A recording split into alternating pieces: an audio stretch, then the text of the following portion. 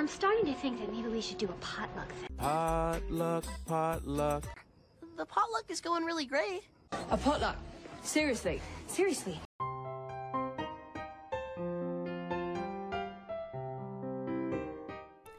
This is the Incredible Inman's Pop Culture Potluck.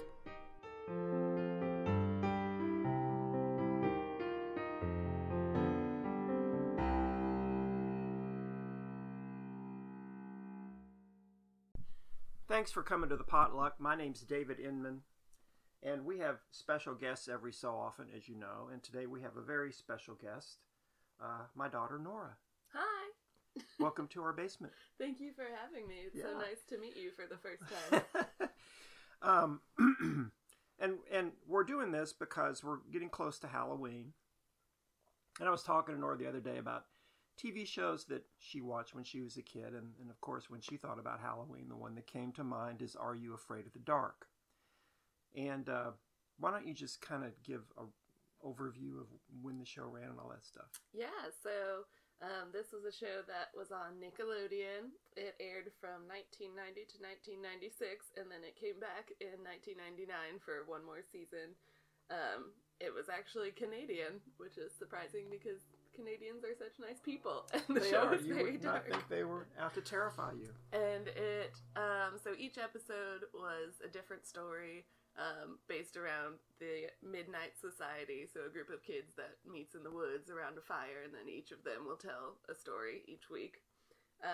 And they, every time they would start a story, they would say, "Submitted for the approval of the Midnight Society, I call this story The Tale of Whatever," which was actually a callback to The Twilight Zone, because Rod Serling would come and do his little Submitted spiel for at your the approval. beginning. Yeah.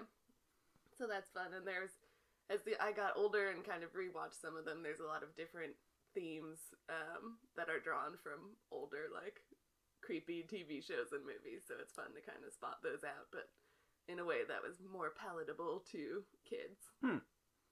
So, how old were you when you first saw the show, or what's your earliest memory of it? Gosh, it would probably have been maybe not when it actually aired for the first time, because I was born in 92, so I wouldn't have been watching it when I was like 3 or 4. Well, I hope we wouldn't have let you, but... So probably reruns. I was probably like 8 or 9 maybe when I started. Because it did rerun like endlessly on Nickelodeon, it seemed Yes. like. And I remember Mom really didn't want me to watch it because she thought I would get scared.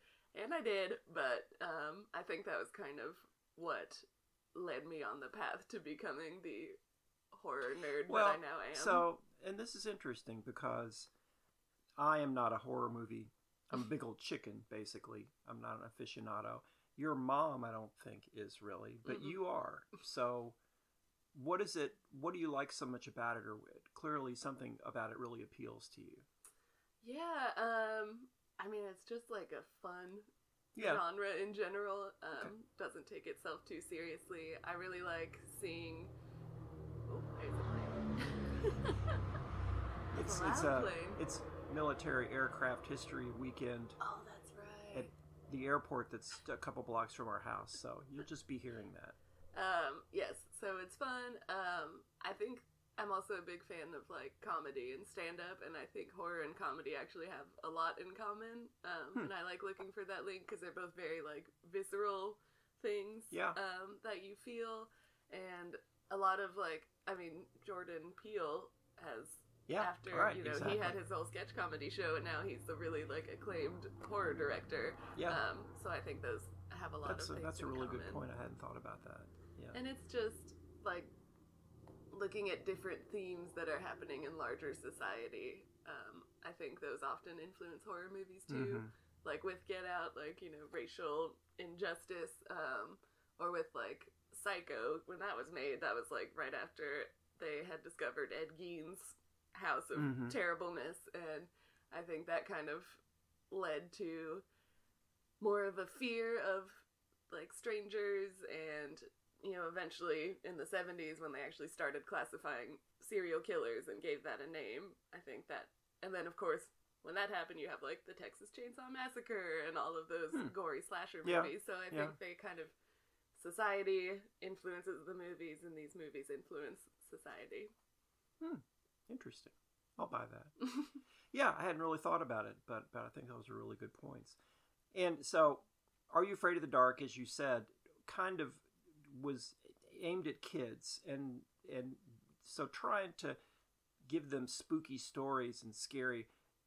The shows themselves, as I remember them, it was like a lot of them would build up to this one sudden "Buh!" And it was like some ugly, monster head or something like that. Does that make sense? Or you've seen them a lot more than I have. Yeah, I mean, it's tough to tell a well-rounded story in like 24 minutes, which is how long each of the episodes were. So it is kind of a sort of slow build-up, and then, like 2 or 3 creepy things happen, and then usually it has some, like, a happy ending. I mean, kids don't, like, die for the most part.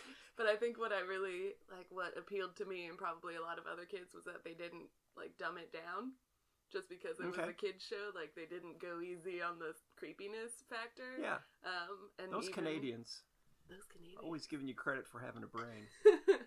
Yeah, so I think that in the same way that those, scary stories to tell in the dark books, parents freaked out because the illustrations were so creepy. Yeah. And kids loved that, like, a lot of people my age and older have a real fondness for those books because, again, it was like the first time where they're not like treating you with kid gloves. It's just like, oh, look at this decomposing corpse. My first decomposing corpse. Yes. So yeah, and it seems like, I guess, right before Are You Afraid of the Dark, was that when the Goosebumps books were really popular? That was around then too. Okay. Yeah. And there was a Goosebumps TV show too. Yes. But Are You Afraid of the Dark, probably because it was rerun so much, just seems to have registered more with you, your generation growing up. Yeah, just like the anthology part. Like, there's no long plot thread that's running through. You don't even really know anything about the kids that are in the Midnight Society. Like, you don't go to their houses There's afterwards. No backstory. And it's just kids who meet up and tell these stories so you can, like, jump in at any time and know what's going on. And it's a great surrogate for the young audience watching at home too, the Midnight Society kids. So they're all telling these stories to scare each other, and by implication, you watching at home. So, okay. Well, you have picked out a handful of episodes that you really. I mean, do you think these were the best of the show, or they were most memorable to you personally? Kind of a mix. I picked some that were pretty classic ones that get mentioned on a lot of the, like, top 10 scariest episodes, and then I also picked a couple that I really remember being freaked out by, so yeah, good. It's a good mix. And then I watched one from the second iteration, so the, like, 1999 series. I watched one of those because a lot of the ones that I picked were from the earlier seasons, so I wanted to see how those kind of matched up, I guess. Yeah, I mean, were the later ones the later season, was it as good? The one that I watched, I liked the other ones better. And so also, I saw starting on October 11th, there are some new episodes. I'm not sure if they're going to be streaming or what they're. Do you know anything about that? I think actually, yes, I know a little bit about that in my notes. So I think it's more of like a mini series that they're doing, but I watched the trailer and it seems more like it's the Midnight Society kids, but then, like, one of their stories about, like, some evil carnival or something actually, like, starts happening in real life, and so then the Midnight Society kids have to, like, team up to defeat it or whatever. It's like the Downton Abbey movie. Yeah, exactly. Not really. So from that angle, I don't know, I really like the anthology feel of the original series, and this is kind of a different approach. So I don't know. And is it going to be streaming, or do you know, or is it going to theaters, or what's it doing? I think it's on Nickelodeon. Oh, that makes sense. On that. So I don't know if that means it'll stream somewhere. Yeah, probably. But yeah, okay. So Are You Afraid of the Dark never really goes away, and that's it's a good reason to talk about it now. So okay, let's start with your episodes. All right. So the first one that I watched is called The Tale of the Midnight Madness, which is season 2, episode 2 of the show. And I picked this one because, like I mentioned before, they do a lot of callbacks to earlier, like, horror media, and so this one is this kid works in a movie theater that's kind of failing. And so this guy whose name is Dr. Vink, who's actually a recurring character in a few different stories throughout the series. And he's kind of, I don't know what he's supposed to be or what kind of doctor, but just kind of a weird dude who has weird stuff in his workshop and, will give some kids something in a story to help them out, but of course then bad things can happen. So, okay. This kid, Pete, is working at the Rialto Theater, and he loves the theater, loves movies, really wants to save it. They think it's going to close down. So one day Dr. Vink pays them a visit. He explains that he used to be a filmmaker, among many other past careers that he held, and if the theater will show this silent horror film that he gives them. The movies he made, they had the tagline, "If it's made by Vink, it doesn't stink." No, I'm just kidding. It could very well be. He's kind of a goofy character.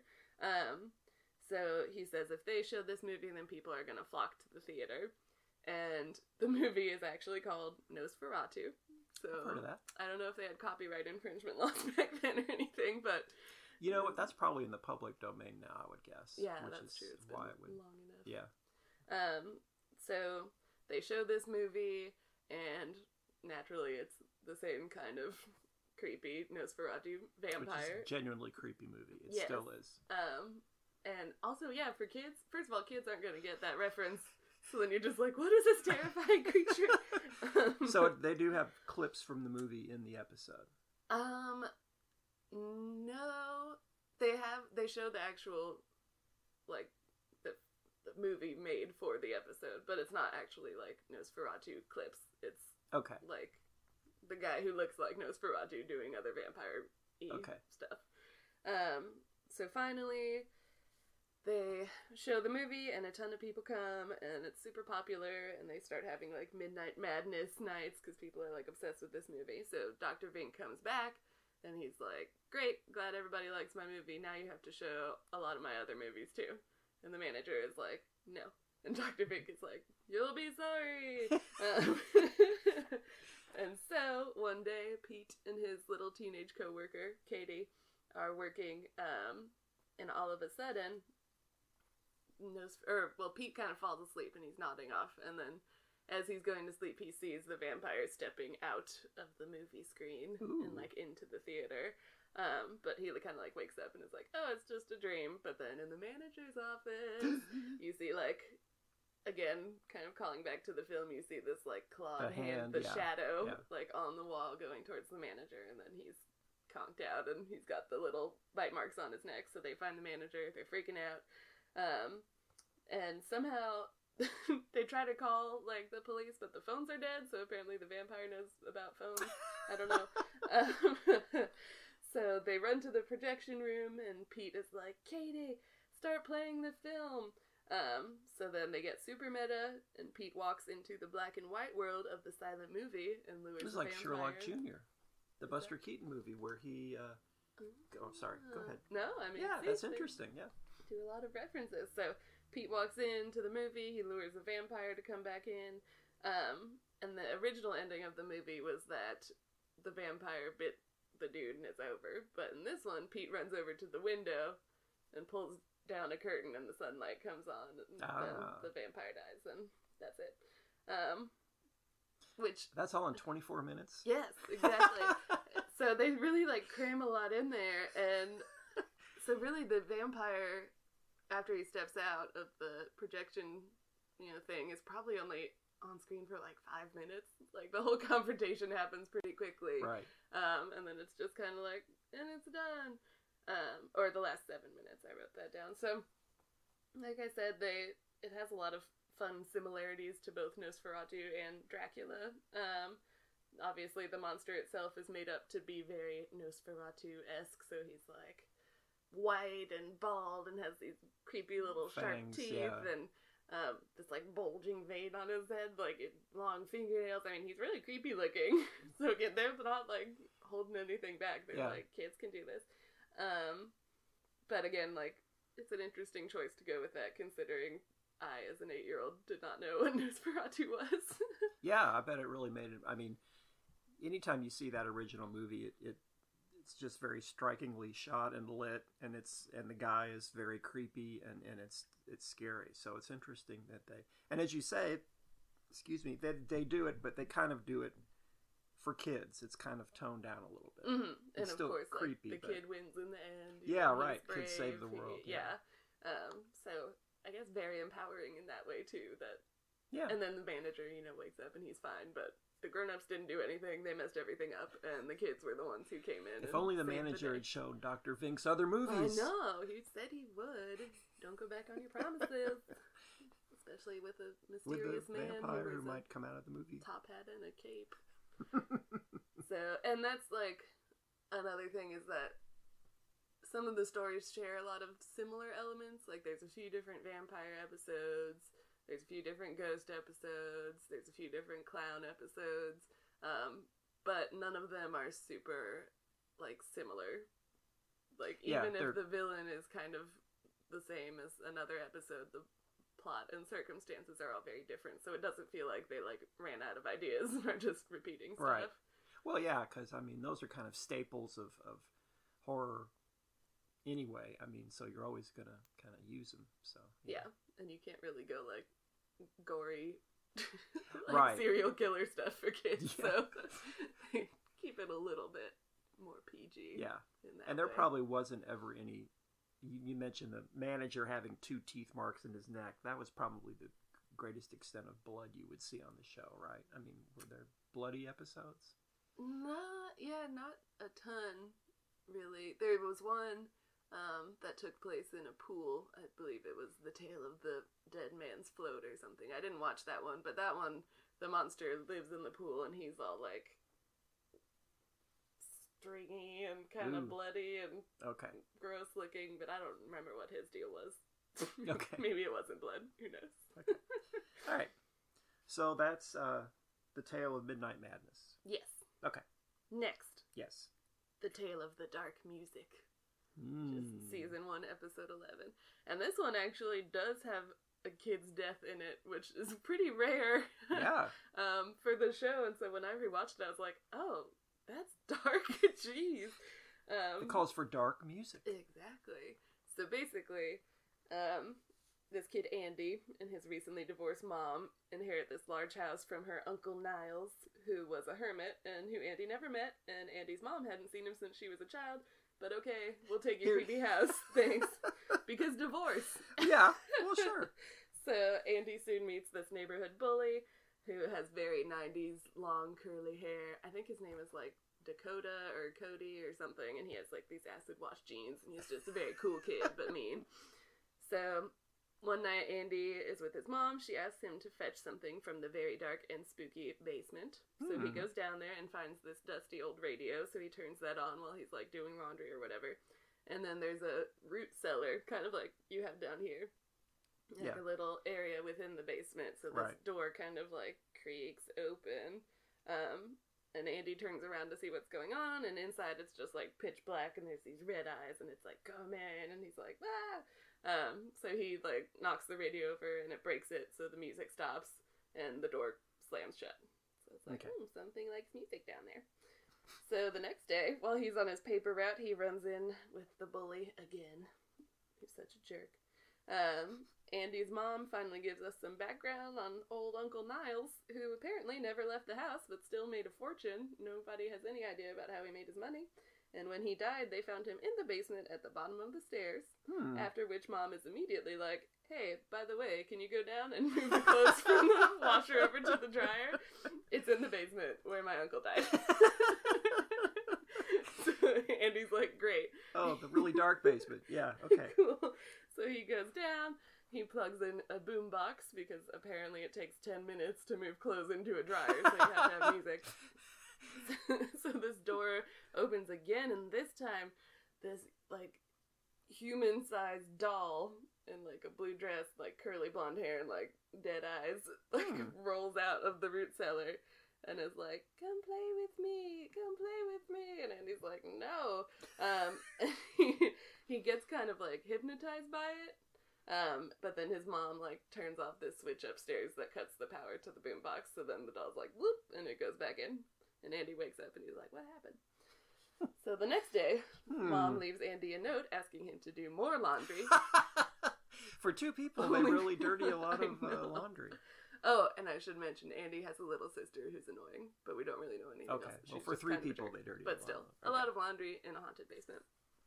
So, like, come on, lady. Once again, boombox. Once again, the door opens, and this time there's, like, a carnival behind the door, and there's a carnival barker who's like, hey, come on in, it's really fun, we're not gonna kill you, this is great. And Andy kind of, like, again, can't move, he's hypnotized. The carnival barker grabs his arm, and then it turns back, and the carnival barker is a skeleton! With a little hat on. Well, there's no reason you can't be jaunty, even if you're a skeleton. And not like a like dirty old like nasty skeleton. It's like one of those really clean white ones that you'd see in like a science classroom. So Andy's like, ah! But he reaches over and unplugs the boombox because he's finally got the connection that the music is making this happening. Good job, Andy.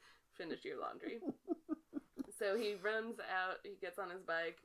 He's running to try and find his mom to be like, our basement is haunted by a music ghost. I don't know. But as he's riding his bike, he gets punched in the face by the bully, who sucks. And the bully then throws his bike into the path of, like, a garbage truck, so his bike gets all smashed, and you're like, oh, this kid's a psychopath. Great.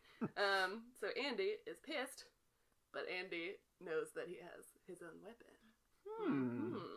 And so come help me do laundry. Exactly. Well, so he basically, like, hits the bully back and then, like, sprints back to his house to, like, lead so the him bully there. won't chase, yes. So he lures the bully into the basement and then locks the door behind him and blasts music from these speakers down in the basement. Yeah. And then you hear the bully, like, screaming and all this stuff happening, and then Andy goes down in the basement and he's gone. Andy, like, kills a kid? Killed a kid! Right? Yes. I mean, getting mad's one thing, but come on. He doesn't even feel bad about it. He's just like, okay. And then the room, like, burps out a shiny new bike. So he's getting rewarded for murdering a kid. Which also, remember, like, Uncle Niles never left the house, but he somehow made a fortune. So it's implied that he just lured people down there and killed them in his basement and then got a bunch of material rewards, which is also messed up when you think about it. There's like a warehouse of murdered people's stuff that a bike. I've got one right here. Yeah. From Little Billy Smith from 1954. Yes, yeah. So he just like that is a killed weird a bunch of people, right? I know, it's messed up. So it would be perfect. And then like the last scene is like Billy's in class and his teacher's like calling the roll, Johnny here, bully, are you, he doesn't answer, and then the little boy just gets a smile on his face. It ends even weirder than that. Wow. So the thing in the cellar is basically like, I will give you anything you want, you just have to feed me. And you're like, Jesus. So then Andy's annoying little sister comes home. Uh-oh. And Andy just turns around and looks at the camera and smiles. And that's it. That's the end. Yikes. I was like, what? Andy is a psychopath. So, like, that's super... Like, he already killed one kid. Now he's like, if my sister's annoying, I'll kill her too. And you're just like, geez, Andy, get some therapy after the divorce. Yeah. Something is weighing on you. Wow. At least kill your mom. She's the one who's making you do all this laundry for no reason. That is quite an episode. I did not expect that from Are You Afraid of the Dark? That was definitely a departure from the other ending. So I was like, oh, goodness gracious. So yeah, that one's pretty dark. Dark music. Dark music. There you go. So. Get a new bike. All right. So the next one that we can talk about is one that I remember really creeping me out when I was a kid. And this one's called The Tale of the Doll Maker. Oh, that's okay. So that's in the creepy class already. Yeah, so. Dolls are never good. So that's season 3, episode 5. So there's this girl, Melissa. She spends her weekends at her aunt and uncle's house. They don't have any kids, so she's kind of like their surrogate kid. And she becomes really close friends with their neighbor's daughter, Susan Henderson. But sounds like a normal name. Yeah, totally not at all. On one visit, Melissa learns that their family moved away, and her aunt and uncle are very sketchy and evasive when she asks them why. They're just like, oh, I'm sorry, you don't have your friend. Anyway, come do kid stuff. We don't have a lot of toys. I don't know. She gets bored.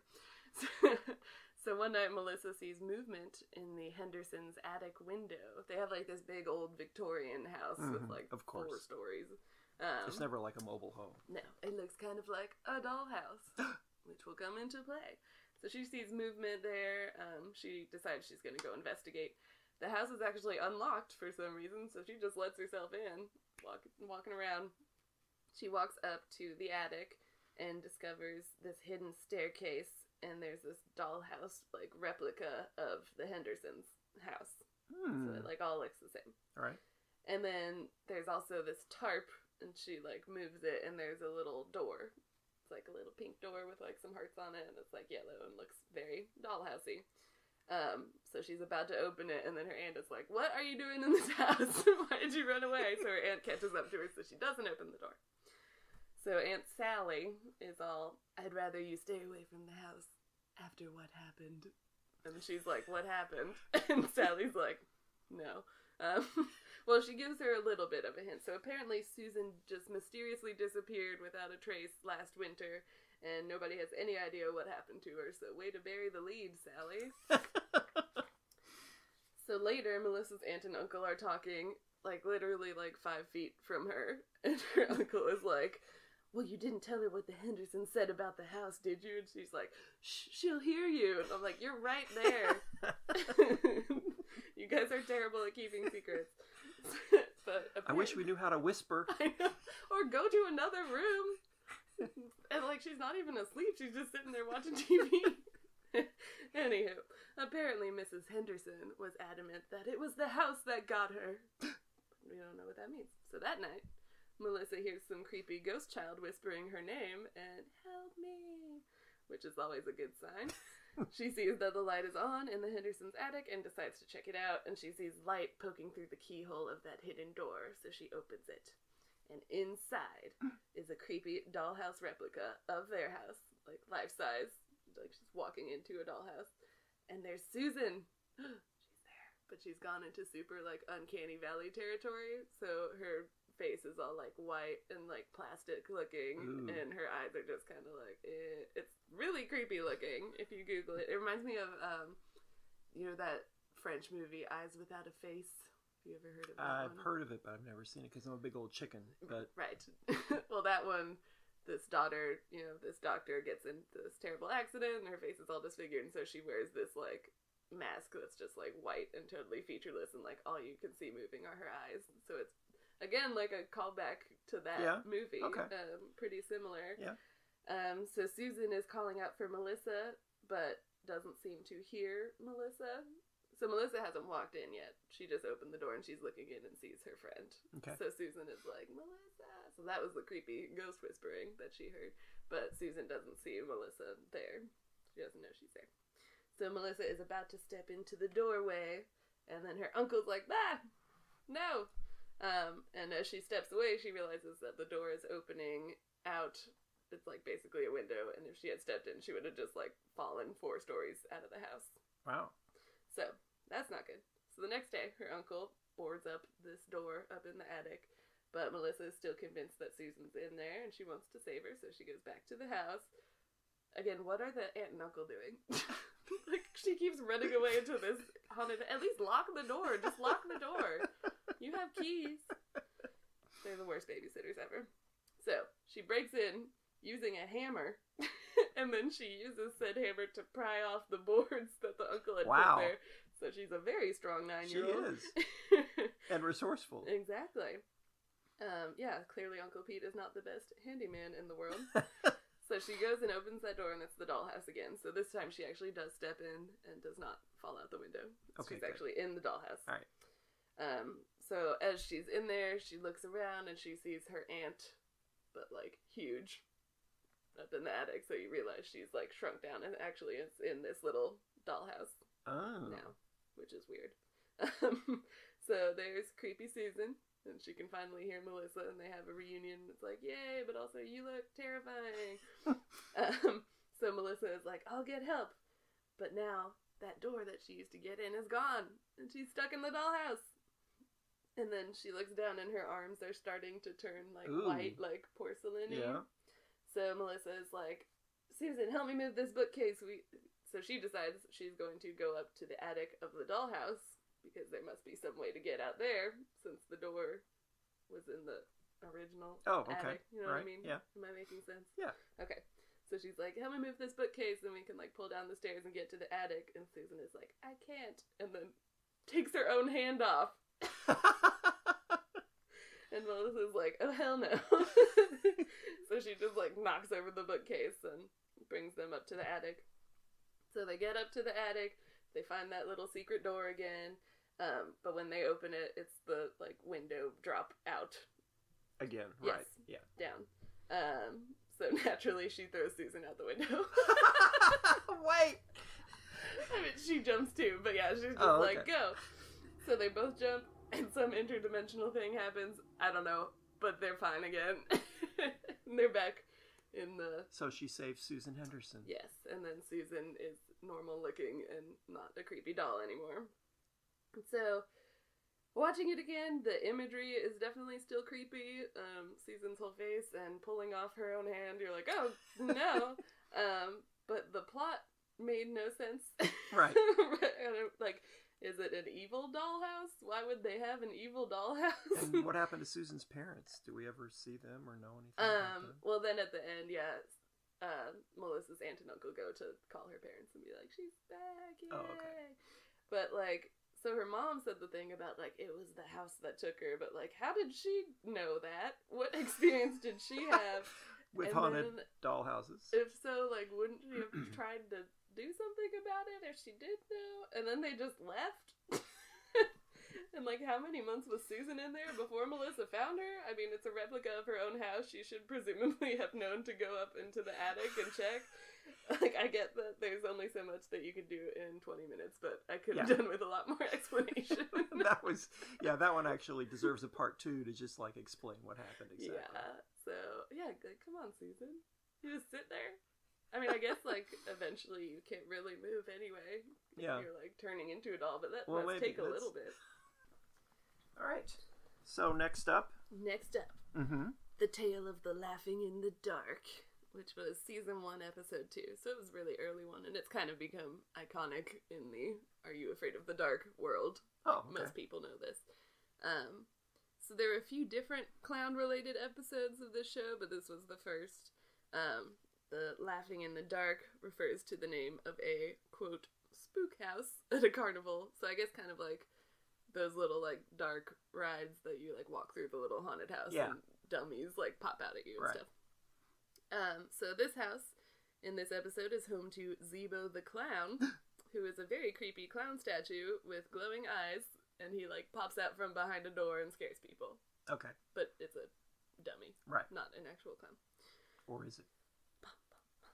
So, there are these two kids named Josh and Ouija, both boys, kind of punk-ass teens. They're typical early 90s, you know, with, like, the giant flannel shirts and, like, the Boy Meets World hair and stuff. So one of the guys has on the Bullies jacket from the Dark Music episode. The acid wash jeans. Yeah. So they're, like, kind of daring each other to enter the haunted house. And as they're about to enter, a sinister carnival barker, that's a theme too, apparently, pops out and scares them, and he's like, gives them a weird, ominous warning about the clowns, so they're like, never mind, and they don't go in, which is smart. But later, Ouija does a little bit of research and finds out that the Laughing in the Dark house had been around since the 1920s, and back then there was an actual clown named Zeebo, who stole a bunch of money from the people who worked at the carnival, and he hid in the haunted house, but he smoked a lot of cigars. So he was smoking a cigar and then set the house on fire and burned to death. Oh. End of Zeebo. Wow. And then he says, legend has it the ghost of Zeebo is still there, trapped for all eternity. Ooh. So Josh, being a cocky teenager, is all, that's not real. And so Ouija's like, well then why don't you go inside? And he's like, okay, I will. So he's trying to, like, one-up his friend and provide some proof, so he actually steals the nose from the Zeebo clown statue. And there's the creepy carnival barker. He's like, I don't know, gives some other weird ominous warning about who knows. Don't steal noses from I think he's clown just there dummies. to like pop up and creep them out. So actually the scene where Josh is like walking through the house is pretty creepy because he's like by himself and there's, you know, all these weird little noises, but he walks by the Hall of Mirrors and as he does, you see the human Zeebo the clown for like a second. Just a quick burst and you're like, oh no, because I forgot about that part. And then Josh starts to smell the cigar smoke. So that becomes a theme too, apparently. So after Josh grabs the nose, he also like taunts the dummy, which is never a good idea. That is how you get haunted. So as he's leaving and walking out with the nose, you see smoke like spilling out from under the door where the Zeebo statue is. It's an interesting thing that they went with that. It comes into play a lot later. I don't know why they chose cigar smoking as the thing, but whatever.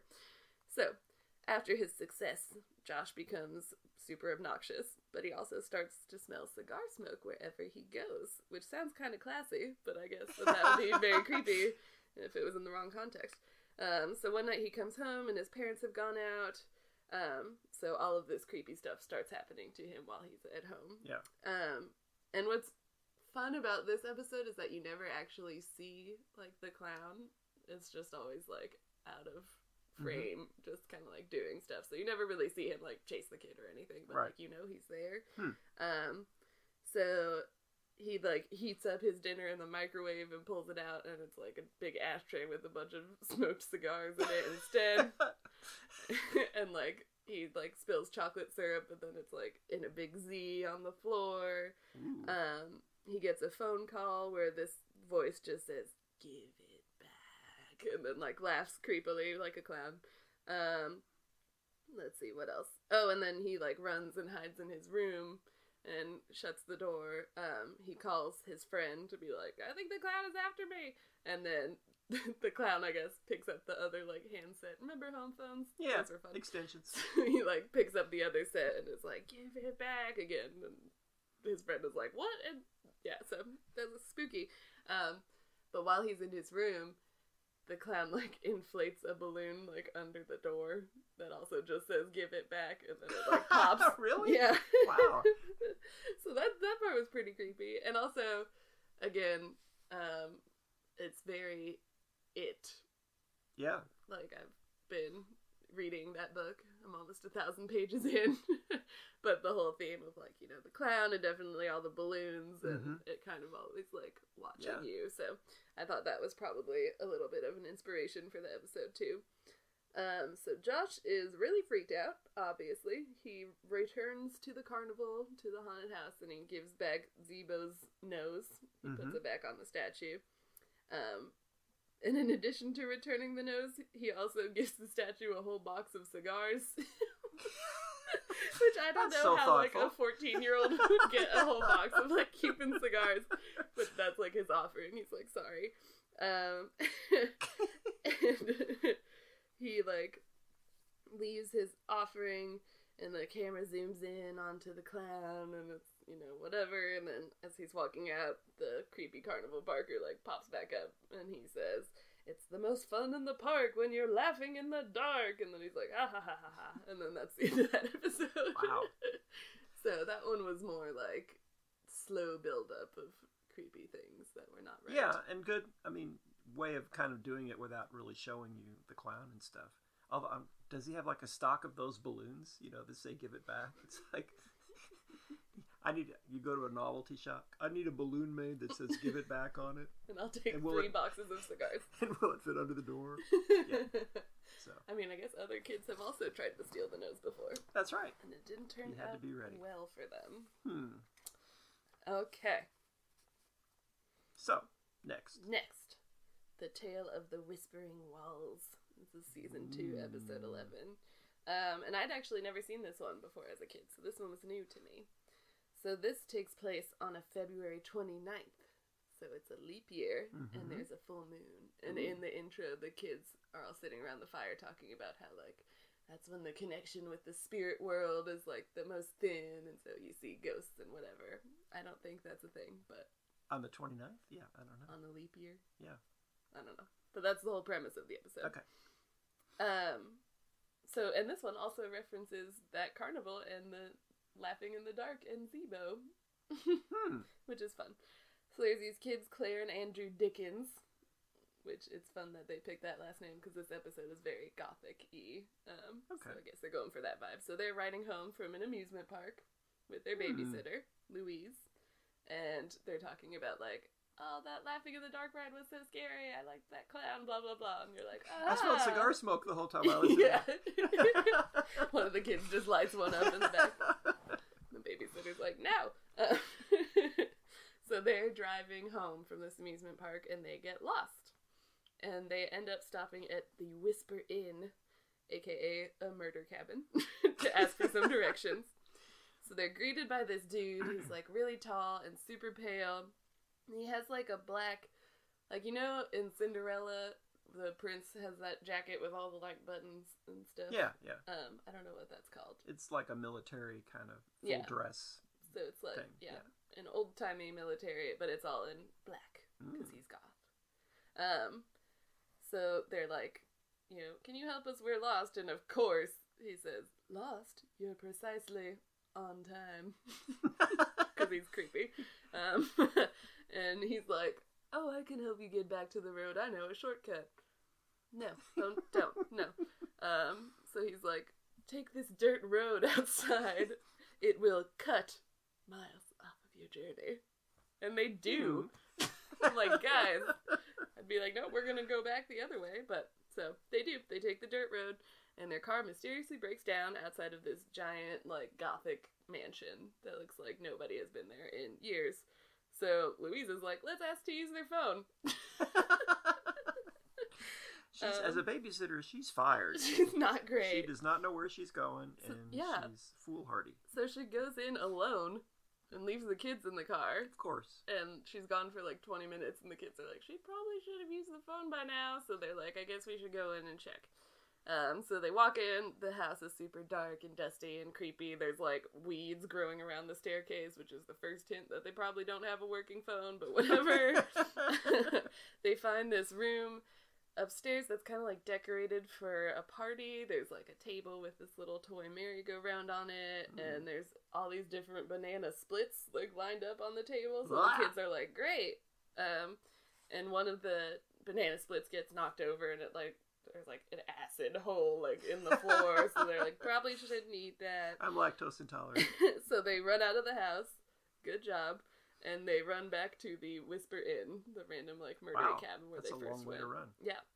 So they arrive there, and it's something like a scene out of, like, The Shining. There's, like, this party going on. There's a guy who seems like he's from, like, the 1950s. There's this older woman in, like, Victorian garb who's, like, giving them punch. There's, like, a couple from the 20s that are, like, dancing around. So there's all these different, like, eras that are represented. And they're like, hey, can you help us? Our babysitter is missing at that weird creepy house. And of course everybody there at the party is like, don't worry about Louise. She'll be fine once the sun sets. And the kids are like, what the hell? So they're like, okay, we should probably go back and look for Louise since nobody is helpful. So they go back to the creepy mansion. So they're inside and they hear Louise's voice and they see that it's coming from a mirror. Like over the fireplace, and she's like, I'm upstairs, come find me. And they're like, okay. So they walk down this hallway, and there's all these like empty picture frames, but as they walk by them, you see like the people from that party like show up in the frames. So it's kind of like Harry Potter-ish, but it's a cool effect, and very creepy. And they find Louise in this room, and she's sitting in this rocking chair and holding a baby, and it's like very eerie, like there's creepy music, and she's like assures them that she's totally fine and nothing's wrong, but then her voice gets deeper and turns into the creepy military dude, so she's like possessed by that guy, and she throws the baby at these kids, and it's like a bundle of snakes. So you're like, oh no, that is not good. So the kids run away again, and they hear Louise again, and this time her face is, like, coming out of the wall, which is interesting. So they're trying to, like, help her, but they pull some candlestick, and then the wall flips around. They're in a secret room, of course. Man. So houses have secret rooms. And in this room, there's Louise again. She's sitting in a rocking chair, but she is apparently unconscious. So that's not good. And so there's Mr. Pale Jacket Dude, who explains that Louise's energy will keep me alive, keep this house alive, and she'll be a part of us forever. So he's, like, trying to collect ghosts. And all this time that the sun is on the verge of going down, but it's not quite gone down yet. Yes, it has not gone down yet. So Andrew, the little brother, throws this vase and breaks a window, so the light comes in to the house. And the kids, and so military guy's like, no! Even though I don't think he was a vampire, I think he was a ghost. He just doesn't like light. I don't know. I guess not. So the kids and Louise make a run for it, but the ghost guy pops up, like, right before they get to the front door. But then, little old Victorian lady from earlier, she comes in, and she took a liking to the kids, because she's nice, a nice ghost, I guess. And then they have a ghost fight. What? Not really, but, a little quarrel. And so the old lady ghost opens the door for the kids and lets them run out with Louise, and the ghost guy dissolves in the light. The sun hasn't gone down yet. And the old lady says, "Better teacher." Yeah. She talk like that. She's just like, "Bye, you're welcome." I don't know why she doesn't explode in the sun, and whatever. Again, today's 20 minutes. Okay. So they get in their car works again. As soon as they drive away, another guy in the car pulls up, and his car breaks down. So, like, they're just going through this cycle of collecting souls, I guess. So I'd never seen that one when I was a kid, but I really enjoyed watching it. I liked the cool, like, gothic vibe. That moment where they find her in the room with the baby is very creepy. A lot of the effects were very cool, of, like, them walking down the hallway and the picture frames and, like, her face popping out from the wall and all this crazy stuff. It felt very, like, evenly spread out of the spooky moments. Like, there wasn't a ton of build up and then everything comes at you at once. It was like, from the beginning you're getting, like, hints of weirdness happening. So I'd never seen this one on any, like, best of lists ever. It just kind of popped up in, like, my YouTube, and I was like, okay, I'll watch that one. So I'm surprised that it's not on more, because I thought it was worth a watch. And so the Dickens thing is interesting, and the banana splits the room. That's kind of like Great Expectations with Miss Havisham's. She had a room decorated for a wedding, and she'd been stood up at the altar, and she had left it exactly that way. And so, interesting kind of throwback to that. It was like literary references. Yeah. So that was an interesting one. I liked that. Yeah. And it was probably the one that I enjoyed rewatching, or watching the most out of all, like, 6 of these. Yeah. So, The Whispering Walls. Watch it. Okay. So this is my last one. So I wanted to do one from the second, like, iteration from 1999 to 2000. So this was I think the series finale. It's season 7, episode 13. And it's called The Tale of the Night Nurse. So, there are these sisters named Nikki and AJ, and they go to live with their grandpa for, like, a month in this old house. And one night AJ wakes up and she hears disembodied children's giggling and the noises of what kind of sounds like a birthday party.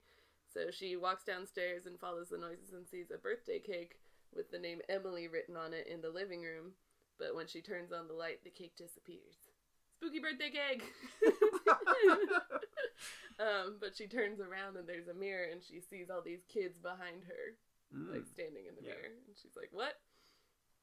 So the next morning at breakfast, we find out that AJ is allergic to strawberries, which I guess will come up later. I don't know why they put that in. Later she... It was a public service announcement for kids who are allergic to strawberries. Oh, actually, okay, I know how it comes in later. Okay. So later she sees this little girl who's holding all these presents and walking down the stairs, and the girl trips and falls down the stairs, and then she and all of her presents disappear. And Grandpa is all like, oh, you saw the birthday girl? Like, thanks, Grandpa, for filling us in. Yeah, not letting us know until we actually... Yeah, so backstory, incoming. Turns out there are ghosts in the house, many years ago, this little girl was having her birthday party, and she fell down the stairs. She hurt her leg, and so her mother hired a night nurse to help take care of her while, her parents were asleep. Mm-hmm. But turns out she was a little crazy, and one night she filled a needle with poison and murdered the little girl. Oh, another dead child. Yeah, and so she's arrested, and she died in prison. So they find all these, newspaper articles about it and stuff. So... the grandpa's totally okay with, the ghosts in his house. He's like, oh, yeah. No, they're the ghosts. Because it's a nice one. It's just a little girl and her birthday party. And so it could be a lot worse, you're right. Yeah. And so the girl who fell down and was later killed is Emily, which is why the birthday cake said Emily. Okay. So there's a big trunk up in their attic that has all those news articles and also the dress that Emily was wearing, on her birthday. Don't know why that is still there, but it is. So the girls are like, the ghost is trying to tell us something. And then Grandpa's like, no, don't engage with the ghosts. It's like, why would you tell? Okay, fine. Grandpa. So the girls decide to bake a birthday cake in an attempt to talk to Emily's ghost. And instead, the evil night nurse appears. Ah! And she's very, 1940s, white dress and Nurse little Ratched hat and One Flew Over the Cuckoo's Nest. That's what I picture. Except she's, pretty. Okay. She's nice looking. So they're like, night nurse. They start running away. They run up to the attic. They're still trying to figure out what Emily wants. So AJ decides to put on Emily's, birthday dress and see if that'll do anything. The dead girl's birthday dress. Totally fine. So as she puts her head through, she's actually transported back in time to the day of the birthday party. And Emily's mom, is referring to her as Emily. So basically she's wow. Possessed by her or something. I don't know. So, time travel dress. She's handle with care. And they're like, the only thing that we can do to help is to go back in time, make sure Emily does not fall down the stairs, so she doesn't get hurt, so she never has the nurse, so she doesn't die. Okay. So AJ puts the dress back on and goes back to the day of the birthday party. So she's Tetrising all of her presents. Tetrising? Okay, yeah. I don't know why she wouldn't just make multiple trips, if your one goal is to not fall down the stairs, right. But whatever. So she's walking down the stairs, very slowly, very carefully. And then Emily had a little medical alert bracelet that fell off. And so I think I know where this is. And so she bent down to pick up the bracelet, and that's when she fell and hurt her leg. Those things will kill you, those medical alert tags. They're very dangerous. So, wouldn't you know it, AJ is walking down the stairs, reaches down for the medical bracelet, and falls down and breaks the leg again. So it's like, girl, that was the one thing you weren't supposed to do. Whatever. You had one job. So the nurse the nurse's ghost, disappears in the present day and goes back in time to the party, or after the party, to take care of AJ. And AJ is running away from her, no, you're gonna kill me, blah, blah, blah, blah. With a broken leg? Yes. Is she hobbling on crutches, or is she... Anyway, I don't remember. She's running ow! Yeah. Ow! Ow! She's very slowly running away. Yeah. And the nurse keeps catching up to her and is like, I need to give you your medicine. I need to give you your medicine. She's like, no, you're gonna kill me. So finally, Emily/AJ, whatever, looks at her medical bracelet and sees that it says penicillin, and she's like, I'm allergic to penicillin, you can't give that to me. And the nurse is like, oh my god, I'm so sorry, I didn't know, because I think she had the bracelet in her pocket or something and forgot to put it back on, so she pulls it out and she's like, oh, that's what that means. So turns out the nurse accidentally killed Emily because she didn't know she was allergic to penicillin because she had dropped her bracelet, and the nurse felt really bad about it. Obviously. So she apologizes and she helps AJ take off the birthday dress so she can go back to the present day. So and now the nurse doesn't have to be a ghost haunting the house anymore. No. So they show the girls back in the attic. Instead, this time they have an article from an old newspaper about Emily going on to live a long, happy life. I don't know why they would write an article about that. Read all about it. Girl lives long, happy life. Yeah. But they're trying to get that point across, I guess. And, you know, obviously the nurse was never arrested, never died in prison, so both ghosts are at peace, and no more ghosts in Grandpa's house. Interesting. So, that one... I thought the medical alert thing was going to refer to the strawberry allergy. And I guess maybe that's why AJ realized, like, oh, I know what this is, because I have one. All right. Maybe that's how that tied in. Okay. Otherwise, it doesn't make a lot of sense. Anywho. But that's, I like that. Everybody, you know, it works out, and the person you thought was bad was not. Yeah. She's just trying to help. Yeah. Although she did look very menacing. So, I don't know if she always looked like that, or if she's just mad all the time. But I wonder, like, because it had such a, like, happy ending and everybody was fine and nobody was bad, I wonder if, like, when it was coming back, parents were, like, mad or protesting it maybe, and so they kind of felt like they had to do that's true. A little, like, happier sort of thing. So I didn't watch any other season 7 episodes, but I'd be interested to see if that was a theme throughout them, or if that was just, like, one, like a one-off. So I'm not sure. But interesting. How many total episodes were there? Like 100 something, or 91 episodes. Yeah. And there were a lot of guest stars on it that later went on to do stuff. So, like, Ryan Gosling was on an episode. Nev Campbell, Jay Baruchel. Oh, yeah. How you say his last name? And Hayden Christensen was on it too. Like Melissa Joan Hart. Yeah. So a lot of people that went on to do big things. Famous things, yeah. Yeah, Ryan Gosling is from Canada, isn't he? Mm-hmm. Yeah. He was on some episode about, like, a ghost radio station or something. I don't know. Ryan. So you watched a lot of Nickelodeon when you were a kid. You and your brother both did. Yes. And was this one of your favorite shows on there, or? Yes. Okay. Well, given your taste in horror and scary things, I would say it probably was. Yeah, and I kind of hid it a little bit. Well, because I knew Mom didn't want me to watch it. But then also just, like, being the weird kid who's into all the spooky stuff isn't great. But I think a lot more kids watched it than... Oh, yeah, I'm sure. Well, than parents knew about. Yeah. Well, and we should also mention that in addition to doing this with me, which was great, I'm really glad we did it, you are a regular on another podcast called Movie Meltdown. Yes. And you talk about horror movies quite a bit, very knowledgeably on there. And does that come out every week? Yes.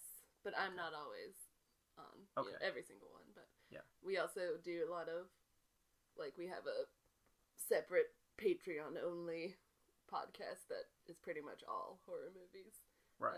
The other one can be pretty broad, but since it's October, we are going to do a lot of horror episodes again, so that's always fun. Okay, and it's called Movie Meltdown. You should check it out. Who's the main host? Brian Renfrew. Okay. Our friend Brian, he's been doing this for, like, over 10 years, so he's very dedicated to a lot the of movie episodes. podcasting. Yeah, exactly. So catch Nora on there, and thanks for listening to this one. It was really fun to do. We need to do some more together. So thank you, Nora Inman. Thank you for having me. For coming to our basement. David Inman. We'll see you guys later. Yay, thank you.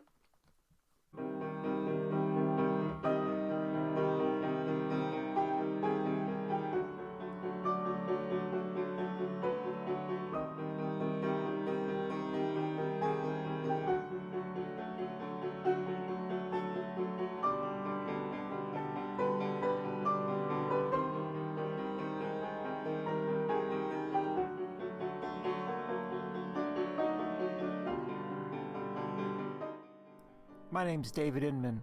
Thanks for listening, and thanks especially to my daughter Nora for helping out today. If you listen to our podcast on iTunes or on your podcast app on your phone, please, if you can, rate us. It helps other people find us. See you later.